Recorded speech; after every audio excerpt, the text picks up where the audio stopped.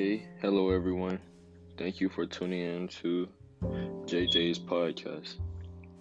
I'm JJ, and today we're going to be talking about today's trending topic, online schooling. Many people know about online schooling by now, but if you don't, it's basically the new wave of education this year in 2020 and possibly 2021 and 2022. This year,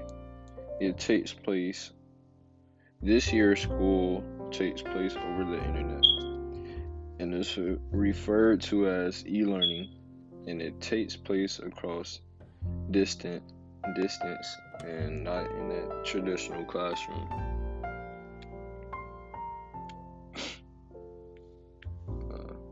But after all this, the pros of this is that students can now complete training and classwork on their own time, and doing work is now easier because you can do it anywhere.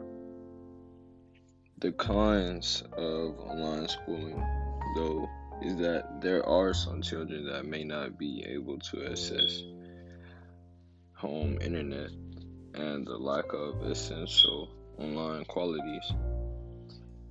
It may be hard for some students to learn this way also because some kids are centered around rather being in a classroom learning than being online.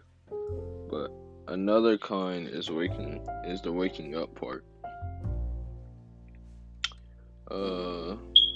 Many people in some environments are disruptive sometimes in online classes, and it messes up the way that it messes up kids learning, and it also messes up the way teachers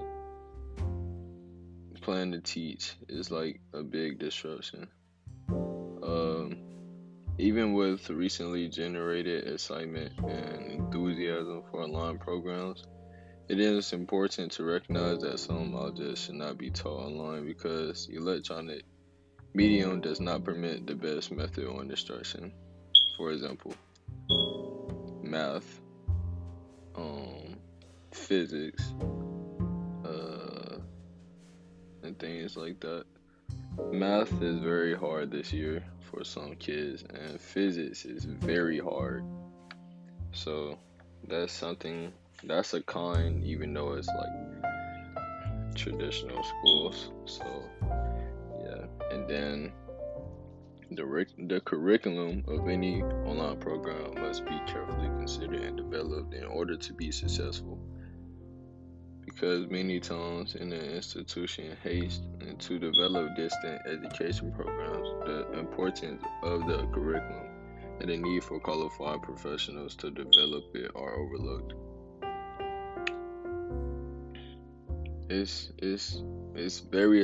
a very exciting time for technology and education, with online programs being offered and technology-based instructional environments that expand learning opportunities.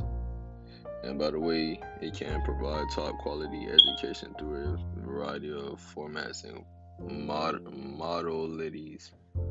I don't know how to say that word, podcast, but yeah. I want to say thank you for tuning in, and I hope you all enjoy the rest of your afternoon. Peace out.